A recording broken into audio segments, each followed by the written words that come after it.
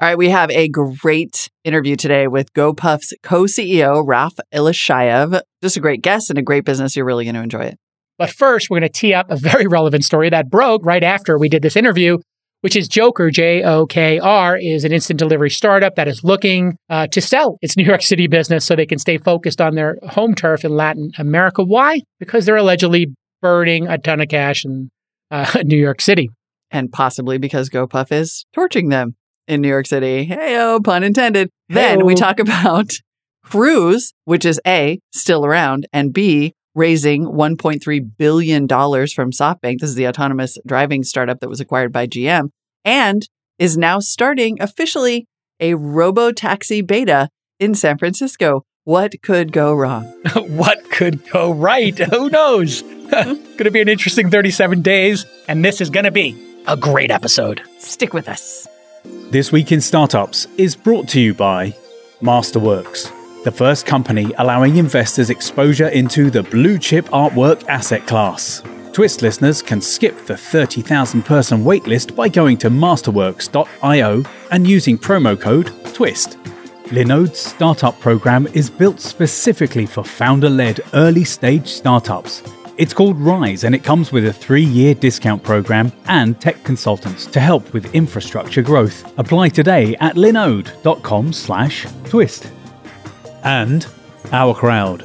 Our Crowd helps you invest early in pre-IPO companies alongside professional VCs. If you're interested in investing, you can join Our Crowd for free at ourcrowd.com/twist. All right, we have a great interview coming up, but before that, we got a little news that is very relevant to the great interview that we have coming up. Instant delivery startup Jokr is in talks to sell its New York City operation after facing big losses, according to reporting by The Information.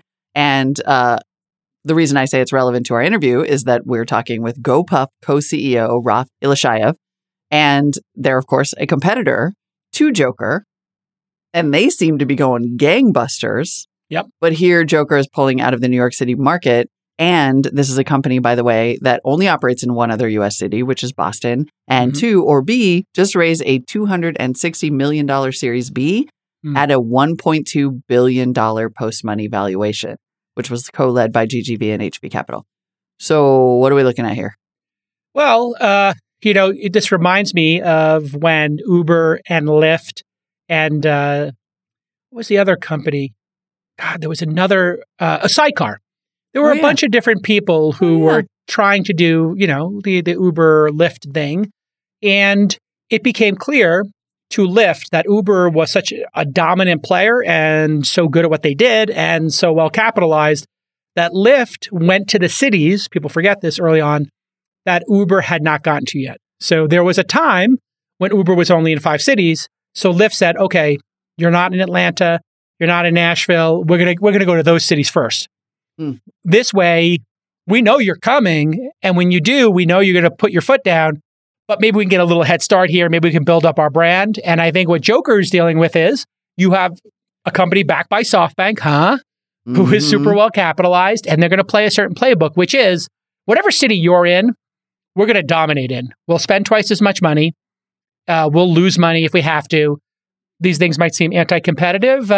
Discounting is not an anti-competitive practice. You're allowed to give discounts, but it could be for a large company. If they did it to extinguish another company, I think it can be considered a anti-competitive practice. We'll have to double click on that of when it applies, but that's what's happening here. Right. Jokr just can't compete. There's too many players, too many fish in the pond, not enough algae or food or whatever for them to eat, which means you could have a collapse in the ecosystem. And when something collapses in the ecosystem and you're the fish that's big and doesn't die, you become more powerful. So this is just too many fish in the pond. Some of them are going to die, and Jokr apparently is folding. And that's healthy for a market. They're folding in New York City, and they appear to potentially, at least according to The Information, have set their sights on a different pond. Investors, a few months ago, Jokr was going to further expand global operations after launching across over 10 cities in Latin America, Europe, and the U.S. Evidently, its investors, probably because of all of the reason the big fish like Gopuff in the pond over here, are saying, we want you to double down on Latin America because labor costs and competition are far lower. Jokr's actually based in Latin America. Yeah. And, so yeah, they'll be closer to home. They understand those markets better. Big win. This reminds me of Uber in China. And Uber's philosophy was, we're going for the gold. And if we get the silver, we're not happy about it, but we're in the game. Mm-hmm. But if we're bronze or below, we're going to sell the unit to whoever is gold or silver, and we're going to win that way. Yeah. They did that with Didi. They did it in Russia. They did it in a couple of other markets with Grab, I think, too. So they're folding New York because they can't win. And I think it's a smart idea.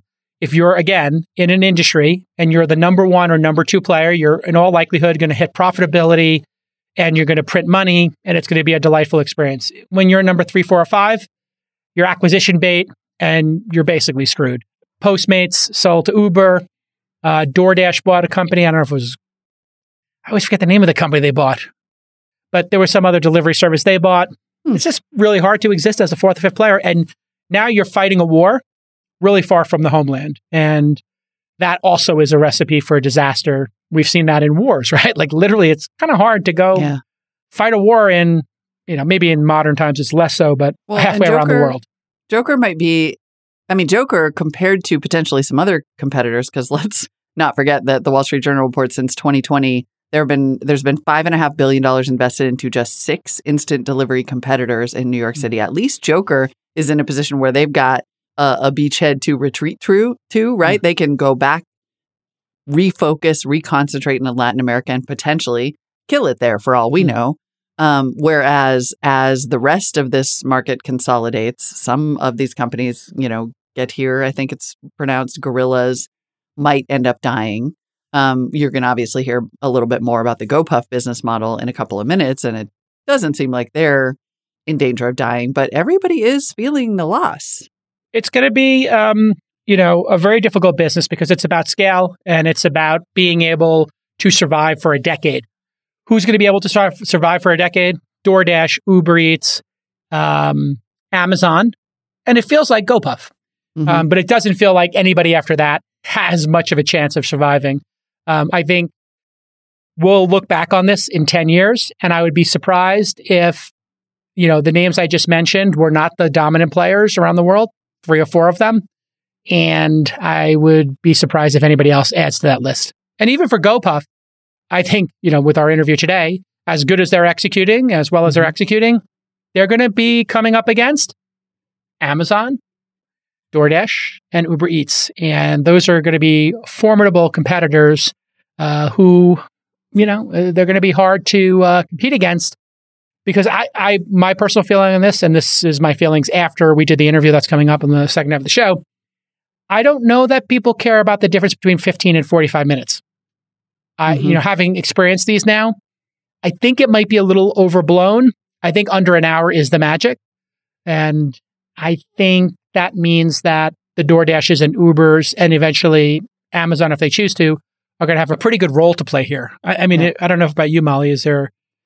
for most of your purchases, is there a difference for you between 15 and 60 minutes? Not really, right? Like at some point, it's not that crucial unless it's, tampons. But like drugs. What I do think is interesting. Alcohol. Maybe alcohol. Well, and that's where, so the competitive advantage that Gopuff does have, and I'm not going to give away too much of our interview, but what I do think is interesting is that compared to DoorDash, Uber, and Amazon, which are, Amazon owns Whole Foods. So if you're getting groceries from them, at least, you're getting groceries from a Whole Foods. So they have that delivery. They have the fulfillment centers built into their delivery premise, whereas DoorDash and Uber are getting it from restaurants or ghost kitchens. And GoPuff's big differentiator, which we will discuss at length, is that they own their own fulfillment centers and micro fulfillment centers. So to me, this whole interview, and listen for this, all comes down to the suburbs. Yep.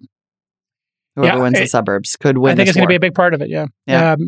And also we've talked about this just in our investment careers, asset light versus asset heavy businesses. Yep. And Gopuff has chosen asset heavy to get some advantages in speed.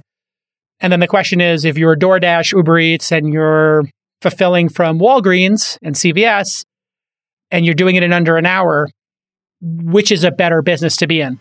Yep. It's going to be a dogfight, and it'll be interesting to see. 2021 was a huge year for IPOs. We all know that.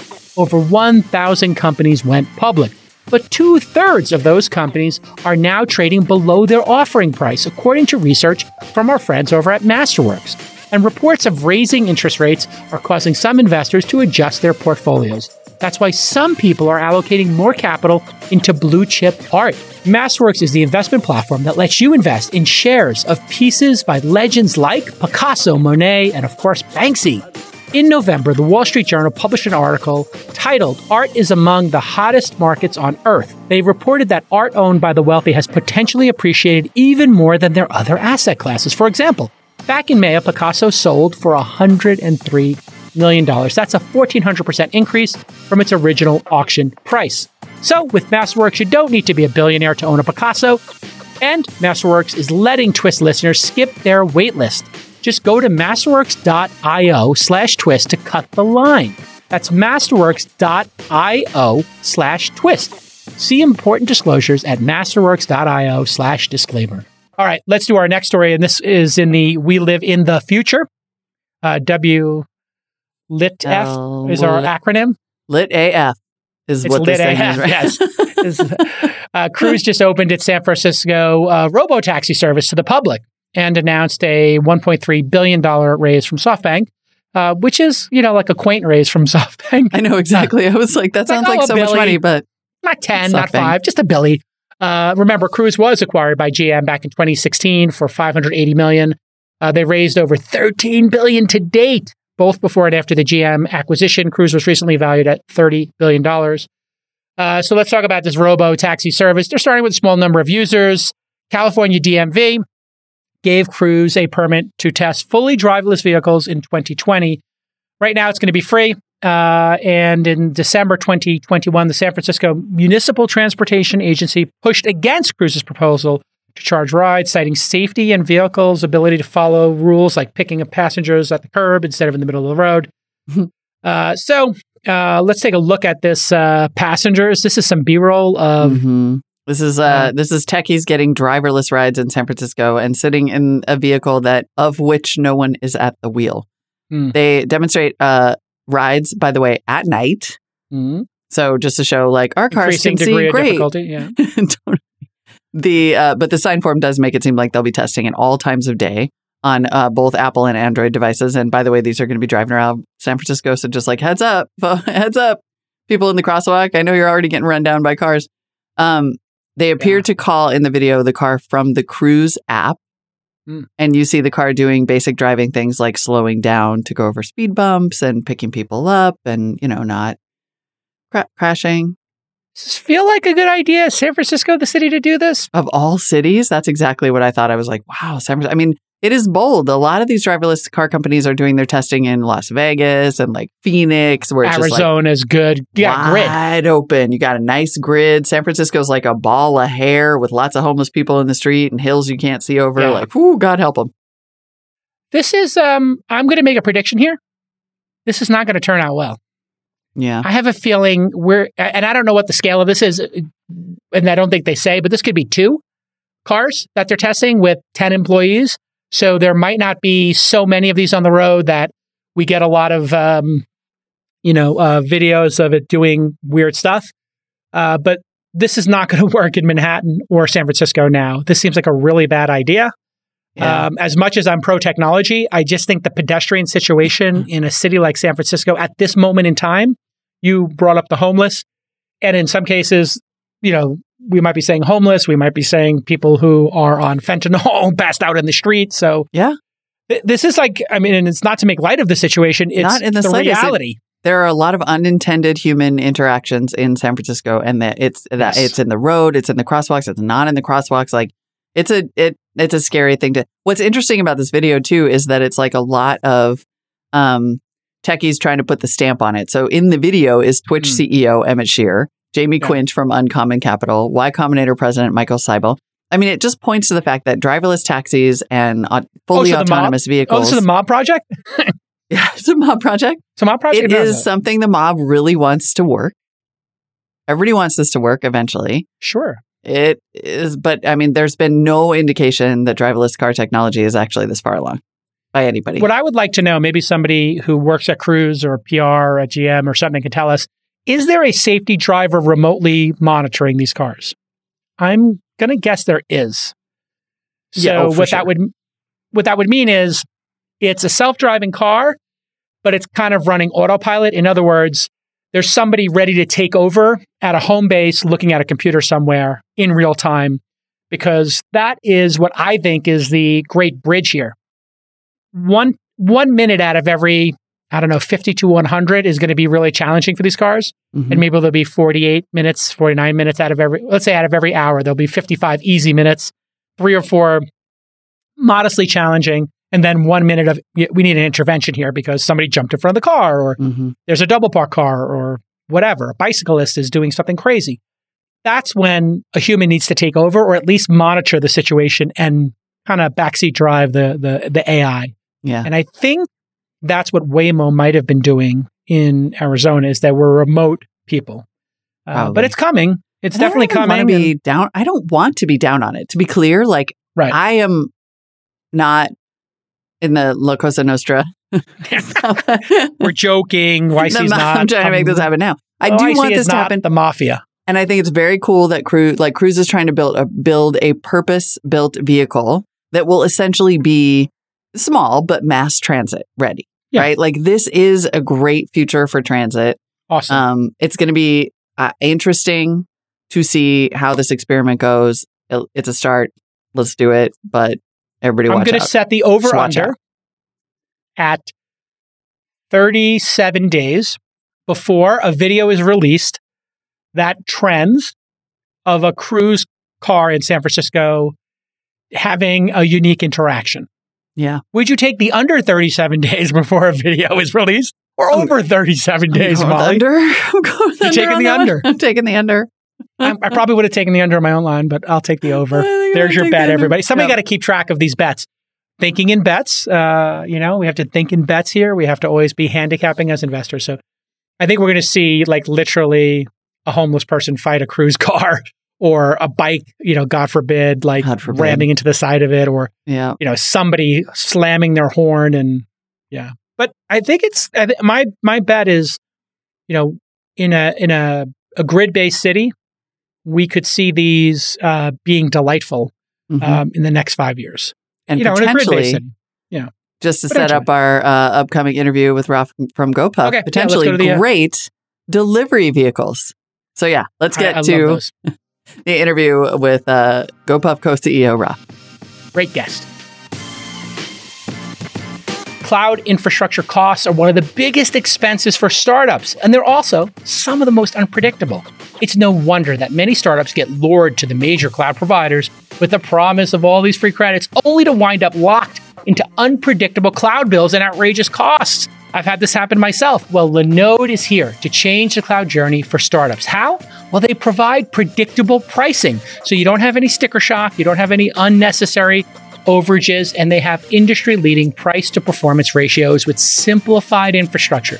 And of course, they have 24/7, 365-day-a-year award-winning support. So here is your call to action. Linode has a startup program called Rise. It was built specifically for founder-led early-stage startups, and they're offering a 3-year discount program that will give you technology consultants to help guide your infrastructure growth. You can apply to the Rise program today as a startup at linode.com/twist. That's linode.com/twist. Thank you so much for Linode sponsoring all these great startups and for the Rise program. It's really a great service, and it's great that you're of service to the startup community. I really appreciate that. Linode.com/twist. We are excited today to talk to Rafael, or Raf Ilishayev, CEO of Gopuff, which is instant, as I understand it, instant commerce, no pressure. Some people are doing commerce, some people are doing delivery. Gopuff is no. Instant. Welcome to the really show. Fast. Super fast. Welcome to the program, Rafe. Thanks. Thanks so much for having me, Jason. Molly, good to see you. So let's define how fast you get products to people and what exactly you're delivering. How long has Gopuff been around, and what is the mantra in terms of how quickly you get various items to people's homes? What's the goal here? Yeah, why don't I start a little bit about the origin story, tell you guys how we started this thing. And, No. Tell me the answer to my question first. Yeah.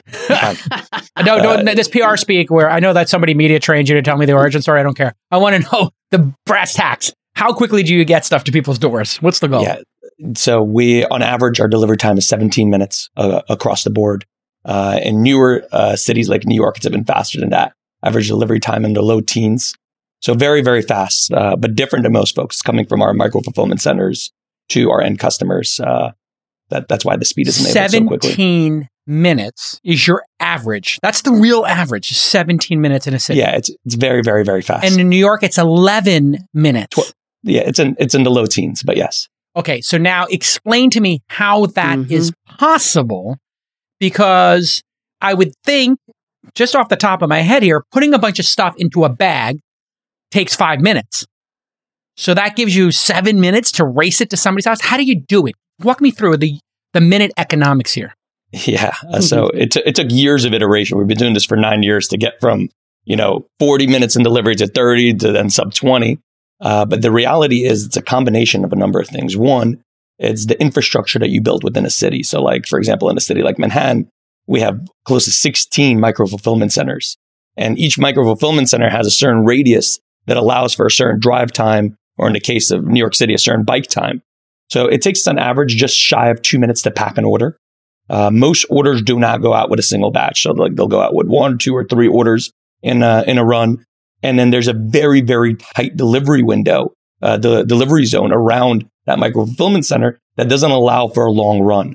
So the key is to make sure that, the driver or the biker is not going too far. And then the empty leg that they're coming back with is obviously also short as well.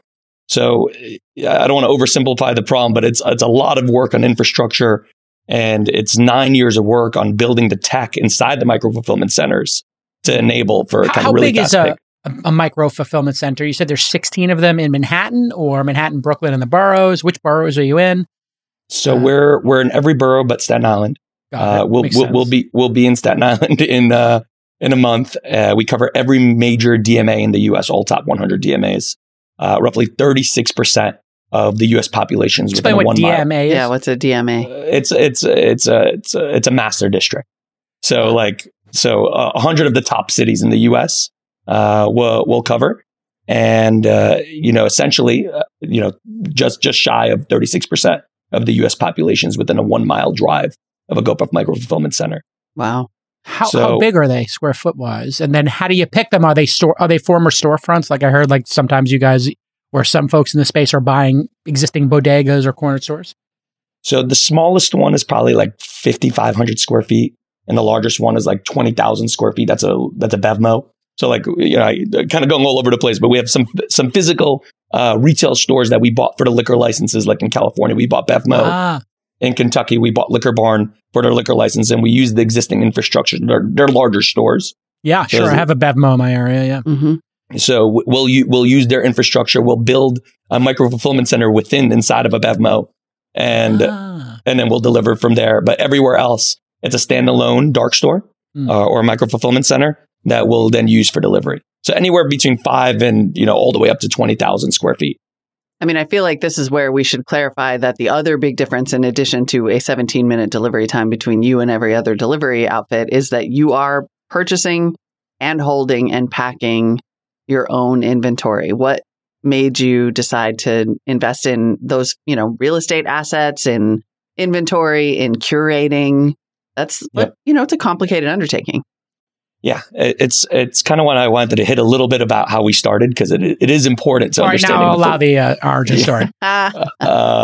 It's kind of hard to imagine. It's 9 years since we thought of the idea. Yakir and I were in college, and like the entirety of the delivery just didn't make sense to us. Everyone, how they're handling delivery was through this third-party model. I'm going to go to the store, pick up from the store, and deliver from the store to end customers. And Instacart model. Yeah, It was a shitty experience all around. You had no inventory controls. You had these crazy service fees. There's markup on items. Deliveries took too long. None of it made sense to us. So we knew that we wanted to go first party from day one, right? We're in college solving our own problem, Yakir and I. And we knew we wanted to open up our own micro fulfillment centers. We just had no idea how. And we had a little bit of an unorthodox kind of beginning. We didn't raise any money for the first 2.5 years. And we started off the business by finding office buildings that were throwing away all of their furniture. And we would take all their furniture, pack it up in a storage unit, and then sell it. We ended up accumulating like $50,000. That was like our seed round. That's how we started the business. And then for the first 2.5 years, we just operated a profitable business. We opened up in Philadelphia. It was just one micro-fulfillment center for the entire city. So delivery times were a lot longer back then. Then we opened up Boston, Washington, D.C., Austin, Texas, raised our first round. And then it's really where we started kind of expanding a lot better and, opening up and building more tech and more infrastructure. But the premise of the business is we were solving our own use case. Got it. So how much do you charge for a delivery?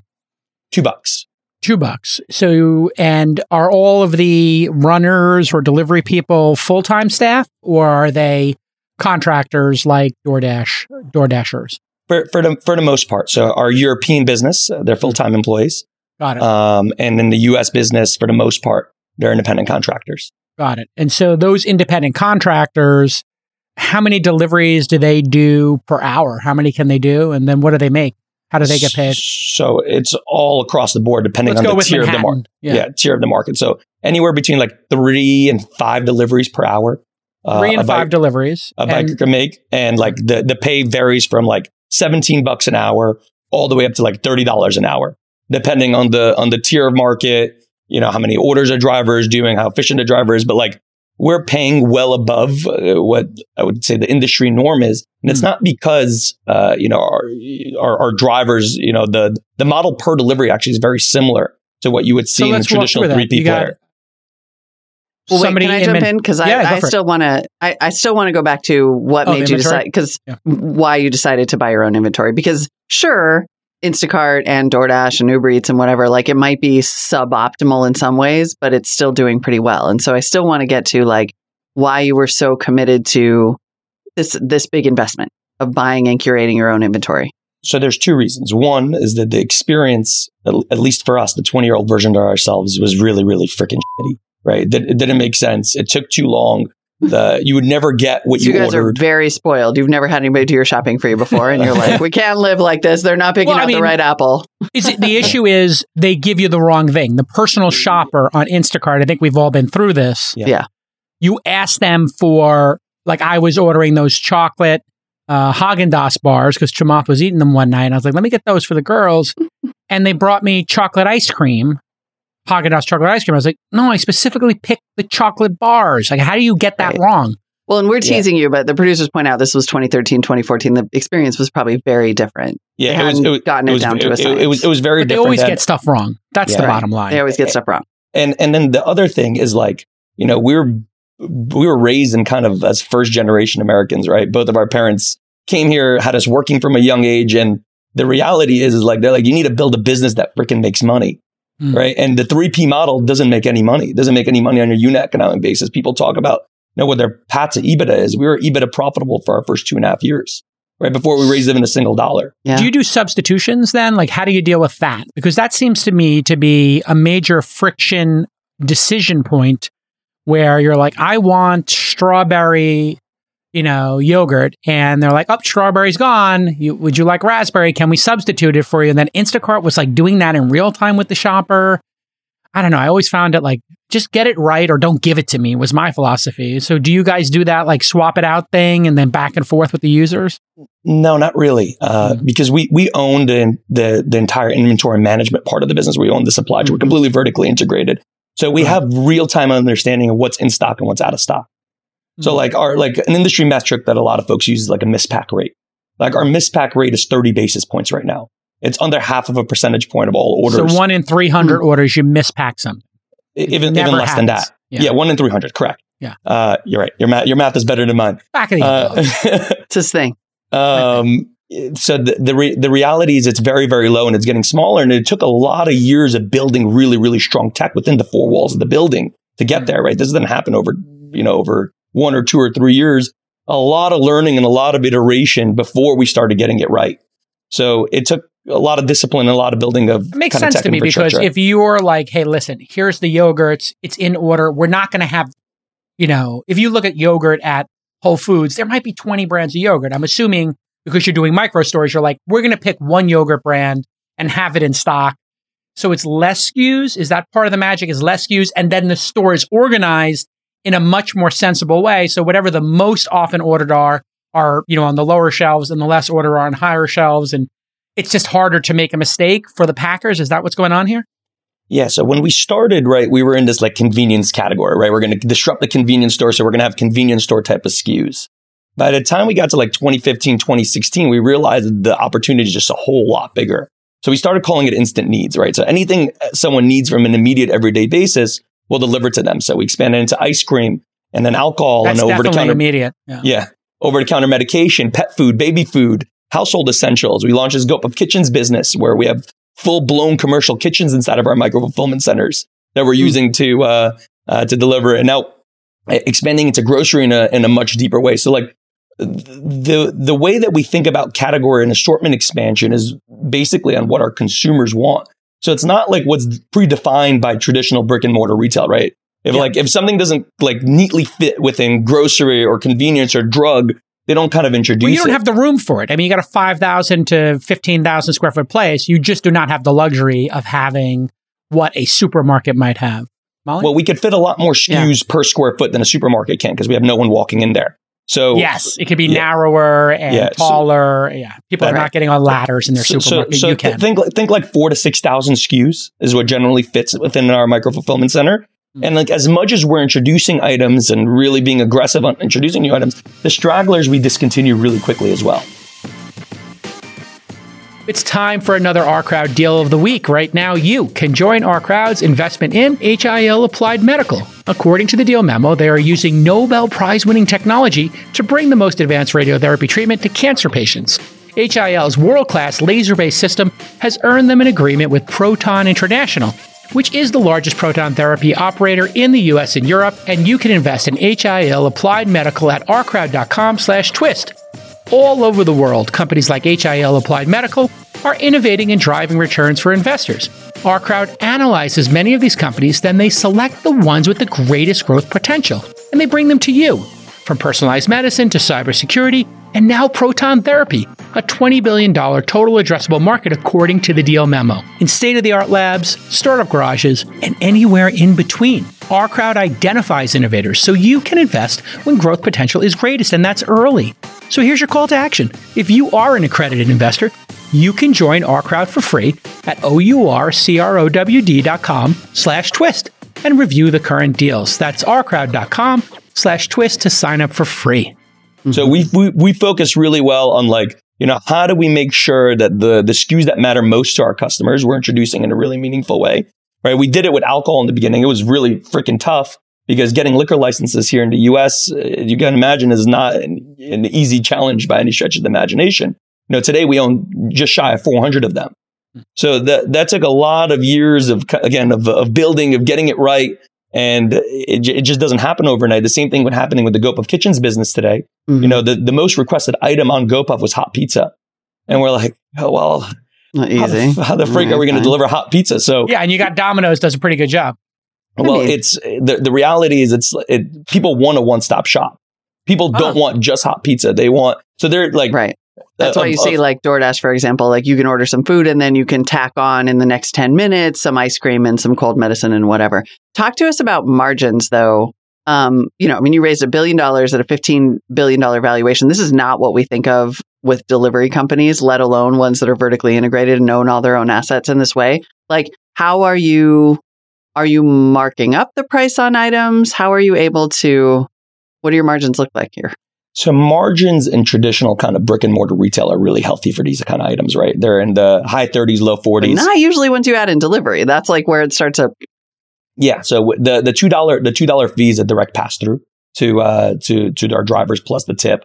So if you look at like our established markets, right? Even our most established markets still growing 70% of year over year, which is Philadelphia. Mm-hmm. But like even if you look at our pre-2017 markets, right, they're operating today in a 15% EBITDA margin, right? Fully loaded EBITDA margin. Mm. So like if you're looking and kind of identifying, your comp markets and your established markets are producing strong EBITDA on a per order basis, it kind of gives you all the confidence in the world to continue to open up a massive amount of buildings, expand into new countries, and continue to do it. So it's like, it's been our mantra from kind of day one. It's nailed this business model, produce really positive unit economics, and then scale it. And it's why investors have been so excited about Gopuff, right? It's kind of the opposite of everyone else's approach. Well, you get it in 17 minutes. It's convenience store items like 7-Eleven, which have, you're saying, a 30% margin. What's the average, order size? 20, 30, $40? Yeah, just shy of $30.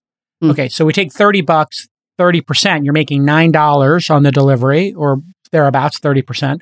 So that's pretty healthy because these are items that are convenient. So it's not supermarket, it's convenience store, right? Like 7-Eleven. So it's not exactly right. So we started on the convenience store space, right? We had like 900 SKUs, similar to what a convenience store has, right? Today we have closer to 4,500 SKUs. So we're kind of across the spectrum, right? Between over-the-counter medication, pet food, diapers, baby food. We're getting into groceries. So like 100% of our New York stores have a full-blown grocery assortment today, right? Okay. So like you're talking about fruits and vegetables. So the Gopuff of 2013 and Gopuff of 2022 are two very, very different Gopuffs. But you're maintaining that 30%. Then the driver can do 3 or 4 of these an hour. Let's pick 3. They get the $2. You're saying it's passed through, so they make $6. And then what is the average tip in Manhattan or a place like that? If it's a $30 ticket, people do 20% tip, $6? It's kind of across the board, right? Tipping is across the board. It's in the mid-single digits. Mid-single digits, so $5-6. So let's say you made $4, $5, $6. You do 3 of these orders in an hour. 3 times 4 is 12. You get the other 6. That's 18. So that's what gets you to 18. Are you having a hard time finding those drivers? Because one of the themes we're hearing about is that there's a dogfight for drivers. 18 is double the minimum wage of the country. Well, more, because I think it's 7 and change is the federal minimum wage. And then New York City is 15 now, I think. So you're 30% higher than minimum wage. Is it still hard to find drivers? Is that the gating factor or the hardest part of your business? Not quite as hard as kind of we're hearing the news come out from the industry. So like 90% of Gopuff delivery partners only work for Gopuff, right? And that's not because we only force them to work for Gopuff. It's because their own choice to work for Gopuff. And I think what's really, really unique about the Gopuff experience is you could choose to be a W-2 employee, or you could choose to be a delivery partner. If you want, you can apply and work for any one of our micro-fulfillment centers. We have tens of thousands of employees there that are working inside of our buildings that are full-time employees. So it's like you have this option of, do I want to be a delivery partner that goes back to like a corporately owned location every single day? You're not dealing with mom and pop pizza store or anything else, right? You're dealing with Gopuff employees day in and day out. Or you can choose to be a W-2 employee and work in one of our buildings. So it's this unique relationship that we have where a person can choose to be a delivery partner, or a person can choose to work in one of our buildings. So the packers inside the building are full-time employees. The runners are freelancers. So that is a unique opportunity because it's essentially a pretty similar job. Yeah, some people prefer the flexibility of being a driver partner. And some people prefer to be a W-2 employee, right? So it's like, it really, we kind of give folks an option to choose to partner with us as delivery partners, or to work within our micro fulfillment centers as they wind up making the same amount of money. It's depending on the job within the building, right? A shift lead will make different than an operations associate than a receiver, right? There's different jobs within a building. And are they all on bikes? You said in Manhattan, it depends on the market, right? Some are in cars, some are in bikes, and they bring their own, I assume, bikes and cars, just like everybody else does. Yeah, that's right. Is that a headwind for you at all? The question about labor, like certainly that's been an ongoing conversation about whether you're going to have to reclassify. It seems like that's died down some during the pandemic because everyone's so desperate for delivery. Is that a little bit of a boon? Yeah, I mean, listen, I'm squarely focused on our customers and our delivery partners, right? Like what's best for our customers and what our customers want is what we're going to do. So the reality is like we've paid attention to what's been happening kind of with the classifications of 1099s and kind of kept our close ear on it. But the reality is the vast majority of our drivers are really, really happy. Right. Like but what if your customers wanted your drivers to be employees? Just to poke the bear a tiny bit. I don't think it matters for the customers either way, how the drivers are classified as long as they're happy. Right. And the reality I agree with that. You disagree, Molly? You think like there's customers who care? No, I think that's true. I think that's totally true. But like, I mean, I think as long as the drivers are happy is an important qualification. Yeah. In Europe, you have to make the drivers full time, though. They have to make them employees. In most countries in Europe, you do. Yeah. So that affects the business. How you just have to charge a little more for delivery. You have to, instead of $2, you charge $3 or $4. The price point is the same. The price of the goods kind of varies a little bit depending on the market. But the reality is that we're very, very competitive still in those markets. And like, we're not going to launch a market. There's two basic tenets that we have on like kind of launching new countries, new states, whatever it is. We won't launch in an area unless we believe we could be the number one market player in that area, right? We've done that in the US, right? If you look at third-party data, Yipit just released a study. We have 73% share in this instant needs category, right? Quick commerce, whatever you want. We call it instant needs here in the US. So we're trying to replicate the magic we had here in the US, in Europe as well. We're not going to enter a country unless we can be the number one player there. And then two, it's like, we're not going to operate and lose money forever, right? This business was built on the tenets of really, really strong unit economics and profitability.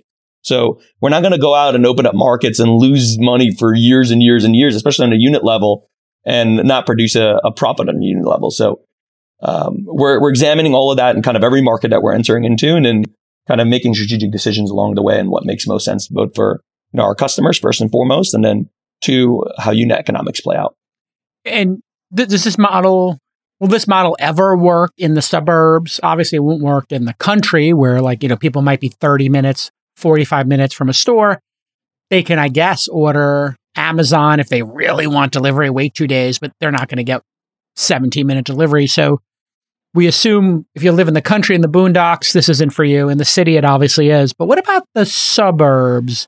You start to get out to New Jersey or White Plains from New York or Long Island, where people are, it's obviously not going to be 17 minutes, but it might be 27 minutes, 47 minutes. How are you thinking about the suburbs? Do you care, or you just want to be in the metros? Yeah, suburbs is our largest opportunity today, right? We see larger baskets, more loyalty, higher retention in the suburbs, which is pretty spectacular. And we look at it two ways, right? We look at urban adjacencies, so like areas that are like immediately outside of the city might be classified as suburbs, might be still classified as urban areas, and then kind of pure play suburbs. So like the entirety of 2022 is focused on those two categories. Give us the pure play suburbs. How do you attack that? You just change the expectation? Because in those places, people are probably looking at a 2-4 hour window, right? Yeah. So Gopuff is instant no matter what, but it's not going to be, in the teens from a delivery standpoint, but to your point, in the high 20s, early 30s from an average delivery time in the suburbs. But we've proven out that there's like lots of cheap real estate in the suburbs, right? It doesn't seem like it would be that hard for you to actually pop up micro centers that can bring down that time. Fixed costs are really, really inexpensive. Yeah. Labor is generally cheaper. Yep. And it works really well. So we tested it actually when we acquired BevMo and we acquired Liquor Barn. There was a lot of stores within the suburbs. So we tested how the model would work. We already have the real estate. We already have the liquor licenses. Let's see how Gopuff works.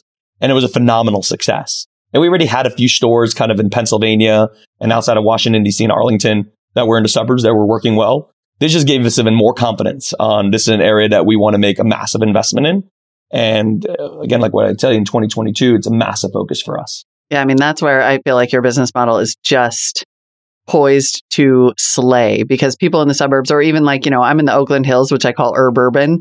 Like I'm attached to a major metro area and most places will not deliver to me. And that's insane. And the idea that you're in the position to have the real estate and the infrastructure to actually crack this market where people are desperate for delivery seems like a huge win for you.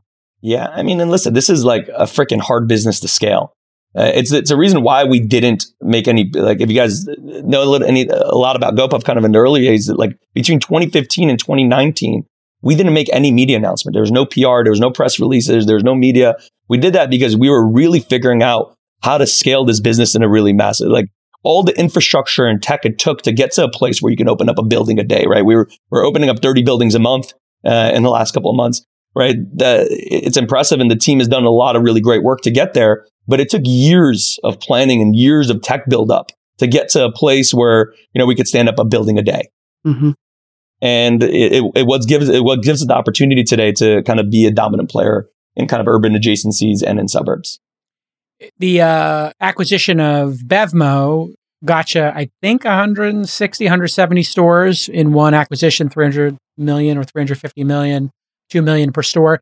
take me how you went through that decision. Was it because they already had liquor licenses or all lined up, or was it more efficient to just get 166 of those stores for $2 million each than to stand up your own micro facility?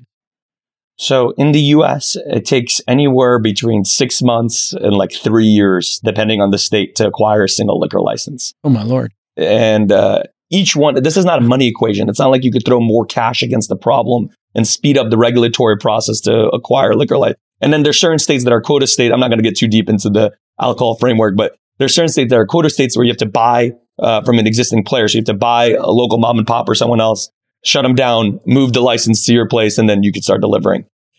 In the case of California, it's a particularly difficult state to acquire liquor licenses. And acquiring the market dominant player in California to give us kind of, I think it's like 60% of all of California's population are within 1.5 miles of a BevMo. So to give that kind of infrastructure boost, right? I think we could have still opened up the buildings very fast. I don't think we ever would have been able to replicate the regulatory and liquor framework that BevMo's built. Yeah. I'm talking about like even 5 or 6 or 7 years out. And like you said, those stores are completely inefficient, designed for consumers. So if you just took the back third of the store, I'm not sure if this is what you're planning, and made that not available to consumers, but made it 12, because they tend to be high ceilinged. You made it 15 foot high with ladders for the delivery business going out the back door. Man, that could be powerful. That's the plan, I guess, is to put your Gopuffs inside the back of the front of the BevMos. Yeah, 110 of the stores are already converted. So out of the 161, 110 have full Gopuff capabilities. All of LA's turned on. All of San Francisco's turned on. San Diego. So we've the original plan. I'll share with you guys. We never released it. Was 45 stores in 2021, and we clearly went above and beyond that on our approach, because the more we open up these BevMos and made Gopuff available and the consumer demand, the more excited we got. We're like, man, we really need to change the plan here and press the accelerator. And don't forget, we acquired a business that was doing hundreds of millions in revenue, right? Yeah. So we had to do this while doing no harm to the BevMo business. So we are able to grow the traditional business by just doing some really basic blocking and tackling on the retail side, right? On the assortment side, introducing some items that they just didn't have. And, so we grew the retail business by doing, again, really, really basic blocking and tackling. And the delivery business, I think, has surpassed everyone's expectation on what we did in California. I mean, it's so refreshing to talk to you and just have you be like, yes, we have nailed the business model. We are totally profitable. We're making baller moves coming in, buying BevMo. What comes next? Like, you have got to have people beating down your door to go public. Yeah, I think, we're going to do we've been doing this for a long time, right? I mean, I think you guys know we can't talk about that, but we're going to do what's right for ourselves and for our customers and for the company. So, we've been doing this for a really, really long time. We've raised a whole bunch of money. We have a lot of really, really great shareholders. We got lucky kind of halfway through our journey to be really, really selective with the shareholders that we got on board, right? And right now, we're just focused on our customer and the business, and and you figured out the business model, right? You feel confident in the margins and the predictability of the business, correct? Yeah. So I think as long as the unit economics remain so profitable on the comp side, it gives me all the confidence in the world to invest in buildings and infrastructure, right? So like the biggest investment in this in this business is you got to open up a building, you got to acquire a liquor license, right? Which again could be anywhere between $5,000 and $3 million per store. And then you have some operating cash loss in the building before it switched to break even and then profitability. Mm-hmm. So you have 100% of your comp markets that are producing profit today. So we define comp as 18 months or older. So as long as those trends remain true, Yakir and I are going to continue to invest in the business in a really, really massive way, right? Where we've been seeing some really crazy growth on the back half of that. And if those trends don't remain true, then we won't invest in growth, right? We'll switch the profitability lever. Again, we're in a very fortunate position to be able to pull the lever and like say, hey, if we want to go back to an EBITDA position, we could. Yeah. I mean, you want to grow, you want to take market share, but the predictability, in year 2 at some point, 18 months, whatever it is, it could be 12, it could be 24, you're going to hit profitability, which is what the public markets are looking for. The public markets do not want inventory, as we've seen, that are not predictable or have a path to profitability. And you clearly have that. Now, the name is Gopuff. Here it comes. And you have Ease and Meadow and a bunch of other players out there delivering cannabis. Cannabis is legal in the majority of states. You started in a lot of college towns. Some college people might be known to have a drink or a puff, as it were. I don't know if Gopuff was in any way related to puffing, but you sell rolling papers and hookahs and other stuff. So talk to me about cannabis and how you view the cannabis market and why you're not in it. If you've bought BevMo, why wouldn't you buy Ease or Meadow? Seems like a no-brainer for a Gopuff. So we've been getting into kind of regulatory products for quite a while, right? Clearly, this alcohol world is very, very complicated, and it's a state-by-state issue. What I can tell you about cannabis is it's a category that we won't touch until it's federally legal. There's just there's too much complexity for a business of our size, kind of our magnitude. I'm not going to go through like the banking issues and the regulatory issues with even with alcohol. No, we know about the banking ones. I mean, and the regulatory with alcohol. Those two things combined cause a problem, you think? It's just not something that we're considering until it's federally legal, right? We looked into a number of regulatory categories. This is one that we're not going to step into until the federal government decides what it wants to do with it in terms of legalizing or not legalizing. What are your potential headwinds? I mean, this is, despite all of the positives here on your balance sheet, a very competitive business. Like, what could come along and be a problem for you? Yeah, I mean, listen, the thing that I already don't sleep a lot at night, but the thing that really, the thing that bothers me kind of Jason's more than like, anything, good. That's how it should be. Good sign as a founder. Be paranoid. Yeah. More than anything else is like the next generation of people, right? So it's like, we've been able to come in here, right? We've done a lot of good, right? We've got to 73% market share in this instant needs category. We're the number one seller of ice cream in e-commerce. We're approaching to be the number one seller of alcohol in e-commerce here in the US, right? We have a lot of really great wins under our belt. If the next generation of people are not the same level of scrappy, the same level of finding comfort in the discomfort, someone will come and out execute us. I think it's a fear that a lot of founders have. And Yakir and I spend a lot of time on the people portion of this equation. You guys can think it's crazy. Up until like 18, 19 months ago, Yakir and I still did every single interview. Right? It was our entire weekend. Not crazy. Yeah. I mean, if you want to set the culture of the company, if you interview everybody, that's great. You're going to keep the culture and they get to meet you. And but then tens of thousands of micro fulfillment center employees. It was getting out of hand, right? Yeah. So we did a leveling exercise. I think HR came in and said, you guys are killing yourself. It was our entire weekend, right? It was 10 hours back to back each day for Saturday and Sunday that we reserved for interviews. We still do kind of level 5 and level 6 and up for everyone that's joining. Those would be executive team members, directors and above, VPs and above. We do senior managers and above. Great. Still. Top 20%. That's a smart move, yeah.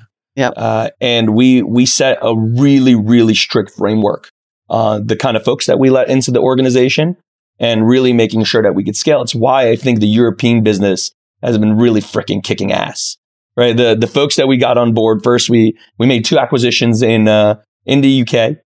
Both of which were essentially from an acqui-hire perspective, right? They had some good infrastructure, but we bought it because of the founders. We loved kind of their kick-ass attitude and, whatever it takes kind of approach. And Alberto, who was the CEO of Deja, is running the UK market for us right now. I can tell you, UK is like 7x higher from a run rate perspective than we had forecasted.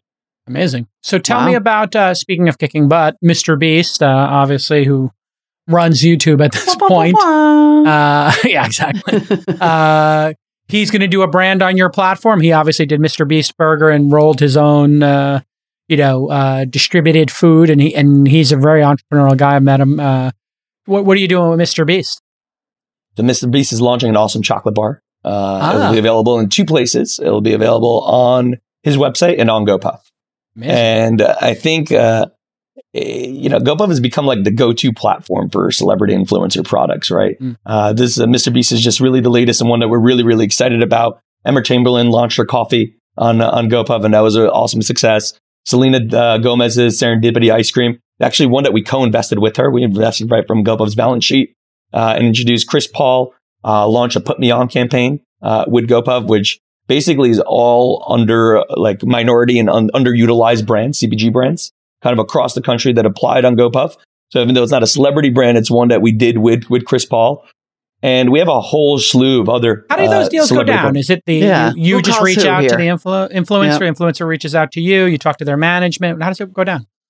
So like 2017, 2018, it was a lot of Gopuff reaching out because here's what's crazy. Like in the last 18 months, we opened up more square footage than we did in the previous 3 years combined together. So like we had a lot more coverage in the US in the last 18 months. And again, it took a lot of years of work to kind of get there. But because we have so much representation in the US and Gopuff has become such a dominant player, we went from like, hey, we're reaching out to folks and kind of telling them, hey, get it on Gopuff, to when folks reach out to us, this is something that we'll do. We'll blow it up. We'll make it good, but it's going to be an exclusive for a while. So a lot of folks that have reached out to us as a byproduct have gotten really, really amazing launches. And, you get one success and then kind of success starts piling on. Yeah. So after we launched the first brand, then the second brand came along, and then third brand, and then this Selena serendipity thing was gangbusters. And then this, I think this Mr. Beast partnership is going to be, if not the best one of the best ones we've ever had. Well, I mean, if you think about it from their side, they're making a product, you're giving them distribution, you're moving product for them, and then if people happen to not know about Gopuff already, or maybe they heard about it but didn't download the app, you get their entire audience to hear the word Gopuff 5 times in a YouTube video or Instagram or TikTok. They might go try it, right? So it's a win-win for everybody. It's for sure a win-win. It's something that everyone's excited about, and you get it to a third of the U.S. population, and here's the thing, right? Like we don't have the same barriers that traditional retail has, right? All these resets, and we can only introduce things once a quarter or anything like. We get from idea to our brain to it's available nationally is like 10 to 14 days. So we can move very, very fast on product introduction and product curation in a way that just, traditional brick and mortar just can't. This is generally a question about, I'm sorry, do you have a follow-up on that? No, go ahead. I have generally a question about expansion, but also it's somewhat selfish because I really liked the Mr. Beast burger. And I'm on your website and I see that you're in Omaha and Orange and Orlando, but not Oakland. So as part of your urban strategy, how are you thinking about expansion? And also, come on, man, cross the bridge. Just one little bridge. It's coming soon. I can promise you. I mean, we have this tool that we built. It's called GMOT. It's a Gopuff market optimization tool. And essentially it'll drop pins all over the country and tell us how much customers and potential revenue we're missing by not being in a geo. Oh, interesting. So what are the metrics? What are you pulling from to determine that? So we're looking at intent to purchase. It's the number one metric, right? So it's folks that are getting onto the platform, trying to order Gopuff, but can't order Gopuff, right? They get the message that, we're not in your delivery zone. So that piles in. Then we build lookalike audiences. So we'll see what a Gopuff customer looks like in a geo, and then we'll match it to the demographics in that area and say there's a higher likelihood than not than this person would be a Gopuff customer.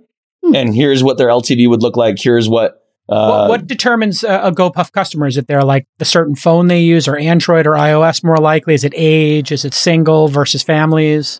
Yeah, it's more demographic based. So the average Gopuff customer is 30 years old. Even though we have, I love bringing this example of our number one customer in Phoenix. I spoke to her actually a few months ago. Is a 75 or 76-year-old woman who uses Gopuff 3 times a day.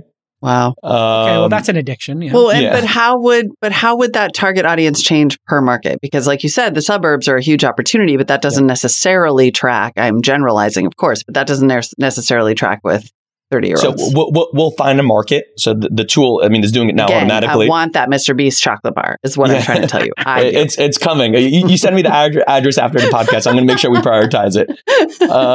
The reality is we'll find a market that looks similar enough to it. That's either close by. If there's no market that looks similar enough to it, then we'll just use intent to purchase. And then it'll give us a revenue miss. So what we've been seeing a lot more is GMOT gets better the more data you input it, right? So the more markets that you expand into, the more data you have in different areas, the better GMOT becomes. So the reality is we've been expanding to more suburbs. All of a sudden, the suburbs within our market optimization tool started looking a whole lot better because the tool got a whole bunch more data that this is working. So, there's been a lot more pins and a lot more kind of red heated areas and places that we really need to expand into. Noticed you're starting to compete with the people whose products you carry by having your own, house brand and Amazon Basics, if you will. It's called Basically, purified water, pretzels, batteries. Could you imagine no one trademarked that? Isn't that crazy? That's crazy that Basically. I mean, you have Amazon Basics, but it's different than Basically. But Basically is a great brand. So does this let you maintain margin while lowering prices? Is that the intent here? So this started with out of a consumer insights report. So we had a report that came across my and Yakir's desk that 80% of Gopuff customers would love to see a private label brand on Gopuff that's high quality and affordable. So a line that's more affordable than the kind of your traditional CPG, but still super high quality. So not a shitty paper towel or shitty toilet paper or like a Poland Spring type of water, like so to speak. Yeah. Yeah. Wow. No pun intended. Yeah. So from our perspective, we looked at that and we're like, hey, this is something that our consumers are asking for. And it's a high margin opportunity. It's kind of another kind of win-win situation for us. So we started exploring it. We hired a lot of the folks from the Brandless team. The Brandless team, right? That was a SoftBank bank team as well. And Tina Sharkey was there. They were on the pod and it didn't work out for them. But I always thought what a brilliant idea Brandless was. Great team to acquire, totally. To do basically a version of that, but with a much more solid foundation behind it. Yeah. So I mean, the key around Gopuff, it's not like this one trick pony, right? It's not just private label or just alcohol or just the kitchens, but it's the combination of all of these things that makes Gopuff so great. And it's very, very, very rare that a Gopuff customer is just ordering from one category. So like what we see is that when a person comes onto Gopuff for the first time, they come in with a pretty clear intent. Like, I'm having a craving for ice cream, or, I really want this snack, or I want a 12-pack of beer, whatever else it is. And as their life cycle kind of develops, there's a kind of direct correlation between tenure and basket size. And that correlation is just growing with like multiple category expansion. So like once a customer gets to like their second, third, fourth order, they're ordering from multiple categories at once. And like in your active customer base, it's in low single digits percentage that someone's just ordering from one category. So they come to Gopuff because they heard that we have something. And then they, go ahead and explore and add a whole SKU of other, products that we have as well. Amazing. How are you thinking about, I'm starting to try to ask every single founder that we talk to how they're incorporating sustainability and climate change into their business, because especially when it comes to delivery, that's actually something consumers are pretty sensitive to. And I wonder how you're thinking about that in terms of getting things to consumers and packaging and the whole shebang. Yeah, something that is top of mind. We actually had a meeting about it like 3 hours ago. So really, really top of mind. That would be top of mind. That's pretty much that. And then this. Boom. Yeah. So in Europe, our packaging there's no plastic at all, right? It's all paper. In the US, we're in the process of switching altogether. So like even our plastic products are entirely recyclable. They're recycled and recyclable. And it's like a 50-50 mix between recycled plastic and your non-recycled material, right? Like, cornstarch or, your biodegradable. The problem is with like a pure play non-plastic bag that's not paper. It's not strong enough to hold the products. I don't want to get too tactical of issues, but it rips right through. We love the tactical. I love that. Yeah. We love tactical here. That in Slack. I was like, I love how specific Rafa is. Like, you are no vagueness. Yeah. I mean, let's be honest. Tactical was what it's all about when it comes to this. So, but I see the packaging. Packaging sucks. Like everything is overpacked. So, can you influence that? Yeah, I mean, we're switching to an entirely paper model, right? And that's the one that seems to work. We want to do it in a way that still makes sense for the customer. So it's something that we're doing. So we planted, flag on the ground that this is something that we want to do. Now it's like, how do you do it in a way that doesn't piss off customers? So where there's a lot of minds that are working on this problem right now. A lot of people that are a lot smarter than Yakir and I that are working on it. And it's something that we're going to do, but we're going to do it in a way that really makes sense for our customers. Love it. What do you think, Molly? I love to hear it. This is great. You just think about what the impact could be. You've got young people starting companies. You can dictate, hey, we want electric bikes. We want electric scooters, not gas Vespas. We want Priuses. If you drive a Prius, we're going to give you an extra 50 cents or per order. You can really incentivize people and sort of trend things the right way. And then if you think about packaging, one of the things I love about Amazon is they have frustration-free packing. And I would like to see more of this because, if I'm ordering toothpaste, like, does it need to come in a box? And then the box need to be wrapped in plastic? Like, it's getting overkill sometimes. And consumers really want it. I mean, they really are demand. Like the fact that you had a meeting about it 3 hours ago, and the fact that like every time I get HelloFresh, I think, and I get these surveys like, why are you skipping? And one of the options is too much packaging. Like, it is on people's minds, and there is an opportunity for a company of your size and scale to like really make a big difference. Yeah, I mean, listen, this is one. I keep talking about customers. Even if customers weren't requesting this is something that Yakir and I would lean into. Yeah, and it's just like an added benefit that the customers also want this, right? That this is something that I think public sentiment has shifted to. This is something that's really, really important. Yeah. So it's something that we're focused on. We're going to do it. We want to do it in a way that makes everyone happy. Yeah, I would love to have a button to give feedback and say, I didn't buy this because of the packaging. That would be amazing, And then totally. I don't know if you know this, Molly or Rafe, when you're in Europe, the supermarkets are required to take the excess packaging from you. So in Europe, people will, if there's extra packaging, when they get their bags, take their toothpaste out of the paper box and the plastic and leave that at the store rather than bring it to their homes. And the store is required to take that. Yeah, I mean, listen, we have got a long way to go. But by no stretch of the imagination, I'm sitting here and saying I've got everything figured out. We got a lot to go and lots to learn. You're a great guest. I have to tell you, you get into the details, you're tactical, you're honest, you dropped a couple of I've F-bombs, a couple of ish-bombs, you got a couple of jokes. Freaking all the time. I do that freaking all the time. It's freaking great. Great guest. I think great guest, Molly, huh? I could not agree more. Raf, thank you so much. Raf Ilishayev, CEO of Gopuff, coming soon to Oakland. What? Send me your address after this. I'm gonna take care of everything. Oh, you're the best. No freebie. Oh, actually, for Molly can take freebies. Molly can take freebies. I guess it's okay now. We have a no grift rule. We buy everything. And you know why I do that? Sometimes investors I was just going to see when we're going to be available for your address. Okay, there you go. I think he's sending you Mr. Beast bars. Me. Hey, Mr. Beast, send Molly a case. I'll DM Mr. Beast right now. So I will expect Molly to get a case of these chocolate bars. Just send us the timeline and we'll be happy. Great guest, great business. Love to talk to you, Raf. I just downloaded the app. I'm going to order some stuff. I'm going to order some Frosted Flakes. Way to rub it in. I'm ordering some Frosted Flakes. Look, Mr. Beast chocolate bars. Oh, extra dark chocolate with nuts. This freaking guy. Oh, maybe I'll order and then I'll send an Uber with the bag over to you. I'll throw it in an Uber X. Nothing wasteful about that at all. No, I'll order it to my house and then send $50 sending you an Uber. God. I'll send it in an Uber Black to you, Molly. I'll drive my SUV to you. You guys are hilarious. Like an Escalade. Anyway. All right. We'll see you next time. Bye-bye. Bye, guys.